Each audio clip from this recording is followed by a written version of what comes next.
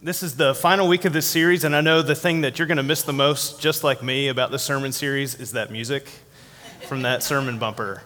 Because I don't know about you, but I just walked up here and it was kind of soothing and calming, especially on a nice cold, rainy day where, I don't know if you brought your blankets in with you. If you're at home with your couch, I'm sure you've got a warm blanket and a cup of coffee and stuff, and you're doing just all right.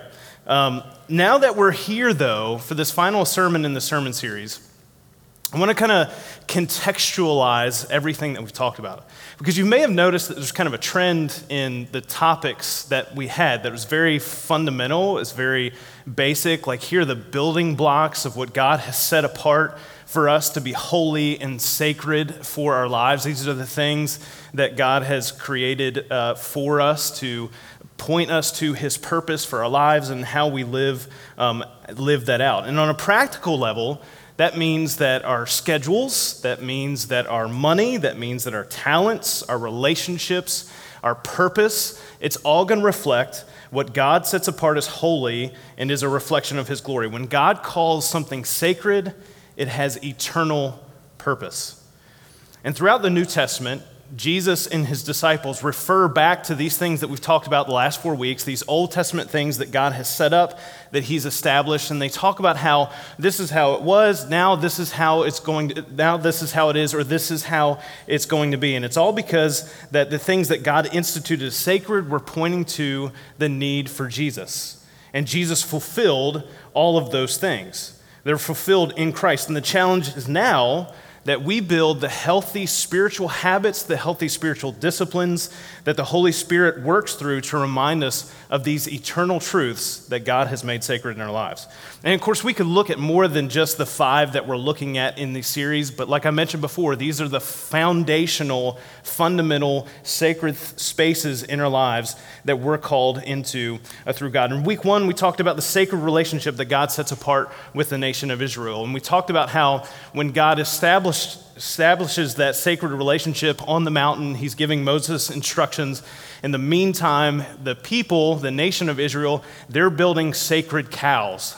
Quite literally, they build a golden calf and they start worshiping that in the face of God, establishing a relationship with them. Despite being witness to God's goodness, they were distracted by the world around them and their immediate desires. And yet God still honors his sacred relationship that he establishes. Their eternal purpose, the nation of Israel, was to be the people through which God would bless the entire world, ultimately through Jesus. And that sacred relationship is what we're called into today. In week 2, we talked about the name of God. Anyone who lives or acts in the name of God carries with them an eternal purpose. When we become a Christian, we are establishing a covenant relationship in which our words and our actions are a reflection of God's sacredness. Taking his name in vain, for example, that's one of the things that we looked at. It's not just about using God's name flippantly, but also when what we say and do ascribes unreality to the one who is and is to come. Living up to God's name gives us eternal purpose. In week 3, we talked about the Holy of Holies, the most holy room that was in the tabernacle and the temple in which God would manifest his presence. This is where we would come and show up, and once a year, only once a year, the high priest, and only the high priest, would go in and make a sacrifice that would then atone for the sins of the nation, make an appeal, a sacrificial offering to appeal to God for forgiveness. And this was all an illustration that leads up to the sacrifice of Jesus on the cross. When Jesus died, that veil that kept us from God's presence, it was physically and spiritually torn so that we could be with him. And so we can be in the presence of God with Jesus having the actual power to appeal to God for forgiveness as the true high priest once and for all. And as a result, the holy, sacred place of God's presence is now our hearts and our souls and our minds. Last week, we talked about the memorials of sacrifice, that when something is truly sacred to us, we sacrifice for it. And so baptism, communion, our lives are those sacred places through which God continues to remind us of the sacrifice of Jesus, who he is, and how we're meant to pass him on to the following generations and to those around us. Christians have the sacred task of remembering Jesus from generation to generation until he comes again and he's with us forever. Now, what I'd like to do is I'd like to stop there and go ahead and fast forward to the end. And I don't know how many people feel it, maybe not sure what I mean by that. And what I mean is, I'm ready to be with Jesus forever. Now, we can celebrate that because, yeah, absolutely. We can celebrate that because I don't mean that to be like a negative thing. I'm talking about like that's how much I'm looking forward to being in the presence of God.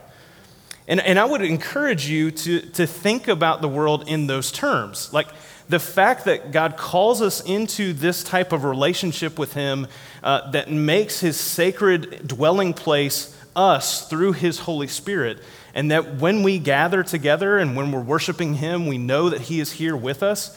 Like, I'm looking forward to that always being the case. And so that's something I'd love to do. Like, I want to just go ahead and skip to the end because I know that's the best part. But in the meantime, yeah, absolutely. Amen. I'm with you.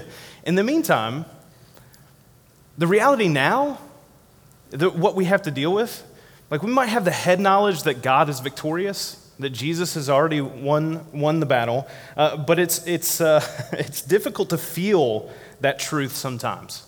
Because sometimes we're hindered by the cares of the world. Sometimes we're distracted by the things that are going on around us. Most often because we're not perfect at building into our daily rhythms and practices the healthy spiritual habits that keep us centered on what God calls sacred. However, and this is the key, and this contextualizes this whole series and this message, is that living our lives on the foundation of what God has called sacred will produce the sacred moments in our life that allows us to experience on earth how it is in heaven. I understand that there are people and circumstances that can seem like insurmountable obstacles to that end, but God has set that life aside as sacred through Jesus for you and me, the life that he calls us to. And what God has called sacred in the past leads to an eternal purpose in the future that is realized by how we live our lives in the here and now, in the present. He's used all kinds of things and people and laws and ceremonies that we can read through and maybe often, unfortunately, skip through in the Old Testament. And we can look back and how he was always setting the stage for eternity, that he was always pointing the way to Jesus and the relationship that he was going to and has invited us into. And he's still staging for that eternity now. His work it's been accomplished, but he's not done with any of us. And the call that he has on your life right now is set apart and is sacred. Think back with me when people were, for example, like setting up and tearing down the tabernacle, the place where God was physically, like that's where you went to worship God, or building the temple where they knew the presence of God that's where he would physically manifest his presence as part of worship for the Israelite nation. And think about, I wonder if those people who were, cutting down trees or making fabric, whatever it might be, did they know the significance of what they were doing and what it ultimately meant? And I wonder, like, if that's true for us today, do we understand, like, the life that we're leading right now, the things that we're doing each and every day, do we understand the significance of what we do and the impact of that means for all of eternity? Because even way back when, the nation of Israel, when they're worshiping God, when they're being the people through whom God would bless all the rest of the nations, the significance of them building a structure where they would go to worship God was so much bigger than just that. It also pointed to the rest of the world why we need Jesus and why he would be the complete sacrifice for our sins. And maybe we don't see, a clear indication in our lives of how that's true, or even for them. Sometimes, we can see, for example, it's always easier in hindsight to look back, where the nation of Israel thought that their relationship with God was a reason to show favoritism, to themselves rather than to be a blessing to others. But we have the benefit of hindsight as a teacher that we might not make the same mistakes. The promise of God's eternal purpose for our future is found in the sacred call of our lives today. And if we just skip to the end and we didn't get to experience that in this case, it would be a lot more empty of an experience. When we see this time and time again throughout the Bible, God setting apart men and women and children to be an expression of himself, to communicate his message and his will to the people of the world.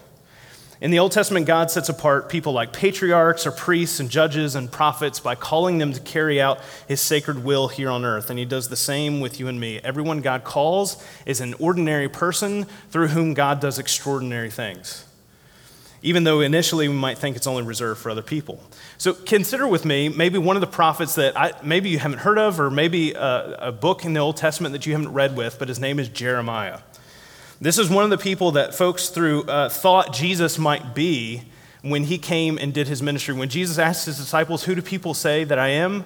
They mentioned two names, Elijah or Jeremiah or some other prophet. And by the way, while there were good times, Jeremiah didn't live through a rosy period. This is a little bit of a sermon rabbit trail.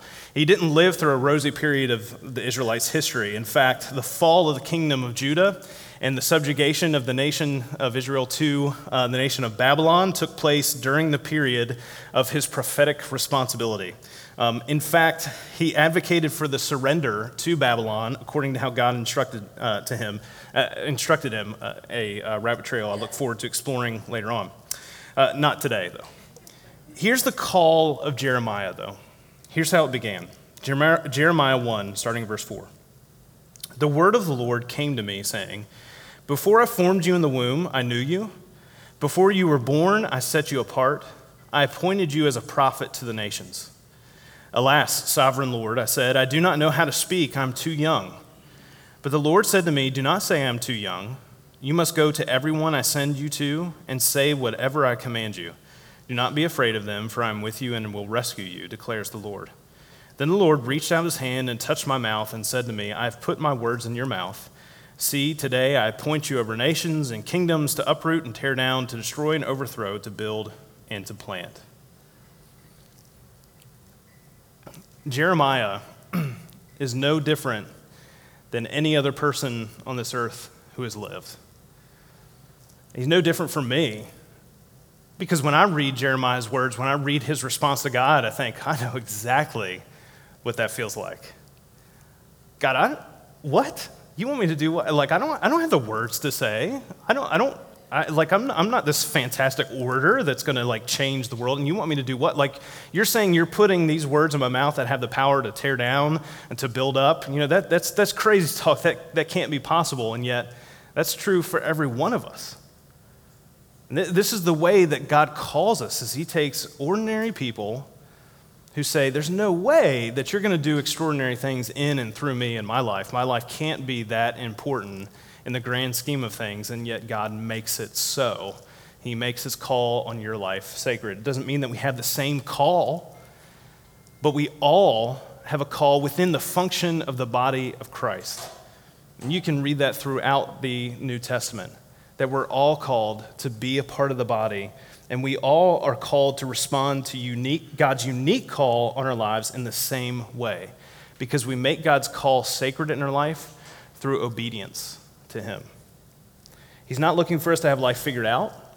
He's not looking for us to set up our own required, desired outcomes, but instead to trust him. And believe me, I understand that it would seem a little bit easier because, Jeremiah seems unique and other prophets and leaders seem unique because God audibly spoke to him and said, this is exactly what I want you to do and say, and life would be easier in those terms. But to be blunt, if we don't give God space by being obedient to what he's already called us to, then we're not. If we don't do that, then we're not giving him space to get much more specific in our lives. And that was the before Jesus call. Here's the after Jesus call, and this is Paul writing to Timothy as he's mentoring him in the faith. 2 Timothy 1, verse 6. For this reason, I remind you to fan into flame the gift of God, which is in you through the laying on of my hands. For the Spirit God gave us does not make us timid, but gives us power, love, and self-discipline.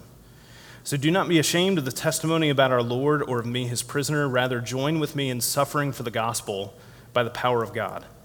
He has saved us and called us to a holy life, not because of anything we have done, but because of his own purpose and grace. This grace was given us in Christ Jesus before the beginning of time, but it has now been revealed through the appearing of our Savior, Christ Jesus, who has destroyed death and has brought life and immortality to light through the gospel. And of this gospel I was appointed a herald, an apostle, and a teacher. This is why I'm suffering as I am, yet this is no cause for shame, because I know whom I have believed, and am convinced that he is able to guard what I have entrusted to him until that day. You know, the holy life that God has called us to isn't just about jumping through hoops that God arbitrarily sets up and says, you know what would be fun? Let's make people do this. And then we'll kind of pivot and we'll go this way and just see how they handle those things. The reason that God calls us to the life that he calls us to is because it's the only way to experience life to its fullest and purest extent. And while none of us are perfect, we all get a glimpse of what that looks like because obedience to God's call in our life places us within God's sacred purpose and grace. So the more you and I may be looking for, God, I'd like you to get way more detailed. So could you let me know, like, today, what should I do, after service is over? Where should I go to lunch? God, I'd be fine with you, like, filling my whole schedule. I would, like, this is what you should do on Monday, Tuesday, Wednesday, Thursday, Friday, Saturday, Sunday. I'd be totally cool with that. Just go ahead. You let me know what that is. Well, the fact of the matter is he's already shared what that is and what that looks like through Scripture. And through as we look through the history of God's redemptive story of how Jesus has changed the entire world, we see the impact that it leaves when we love the Lord our God with all our heart, soul, mind, and strength, when we love our neighbor as ourselves, and when we're obedient to what God has called us to do. It produces blessing in our lives. Blessing that, yes, absolutely, we often take for granted, and sometimes we end up missing the point, and that's why we come up with these other sacred cows that we get distracted by. And so we have to ask ourselves in our lives, like, right now, how is God working out his eternal purpose through my life? What has he called me to? And right now, like, what would be foolish for me to overlook based on the distraction of everything else? God is still staging for eternity, and we are part of that plan. So let's be diligent right now and see what he has set apart as sacred in our lives, what he's called us to. Otherwise, we're going to be worshiping sacred cows. And so we must cast off the comforts and the pleasures of this world that we cling to that might be easy to see but hard to get rid of for the sake of figuring this out. What is sacred to us today? Because it's not material things, and it's not material places. It's not the Basilica in Rome. It's not the temple in Jerusalem. If we could find the physical cross that Jesus died on, it wouldn't even be that. Because it's you and it's me, because of the indwelling of God's Holy Spirit in our life. And we carry that through every day, every moment, everything that we do. If our lives don't reflect obedience to God's word, we're going to feel tension in God's call on our life. But we don't have to know the end result to know that he's worth trusting in the here and now. God calls us to be faithful where we are before we worry about where we're going. And so the question for us as we consider what God calls sacred in our life, we look at where we are right now in our life. Can we trace it back to God's sacred call in our life? Or the call of something else that we have made sacred? Like the trajectory of what's brought you to the place where you are right now. If you're struggling with God's call in your life and what that means and what obedience to him looks like, then I would encourage you to look back, to evaluate, look at the timeline of what's brought you here and see what got you there. Was it God or was it something else that's been a priority or sacred? And understand that even if that's the case, that it wasn't God, that it was something else, that's not the end of the story. Because of how God has called us is through Jesus and his grace and his redemption, the reconciliation of that relationship with him and with those around us means that we always have time to put into practice God's call on our life. When I think about how I'm here in this moment right here today, I can tell you I've made plenty of mistakes. Some of you are like, yeah, we know. you guys didn't laugh. You took that way too seriously. That makes me very uncomfortable. Hopefully those of you at home laughed a little bit more. No, I'm just teasing. But when I think about, like, I went from Virginia to North Carolina to Ohio to Virginia, and like all the places that I bounced, in between, like how in the world am I here? Why am I here in this moment? The one thing that I can look back and say that I know is true is that all along the way, even though I know I didn't do it perfectly and will never do it perfectly, that all along the way, I was doing my best to follow God's call. And in this moment, and what that means and the impact for the future, I have no idea what that holds. But I do know that there's an eternal purpose in that. And I can say that with confidence, and you can too. We can say that as a body of believers. We can say that as followers of Jesus, because he's made his call in your life sacred. So I want to encourage you, if you're a Christian and you're not feeling it, right now, like God's call is sacred in your life, I want to encourage you to look at your path of obedience. What does it look like if am I trusting God's word for my future? Or am I following something else? Or maybe you're not a Christian, and maybe you're ready for, you've had plenty of time to try to control your own life. Look, I've been there. I know how that feels. And you're ready for someone you can trust to lead you and guide you, direct you, and that's God.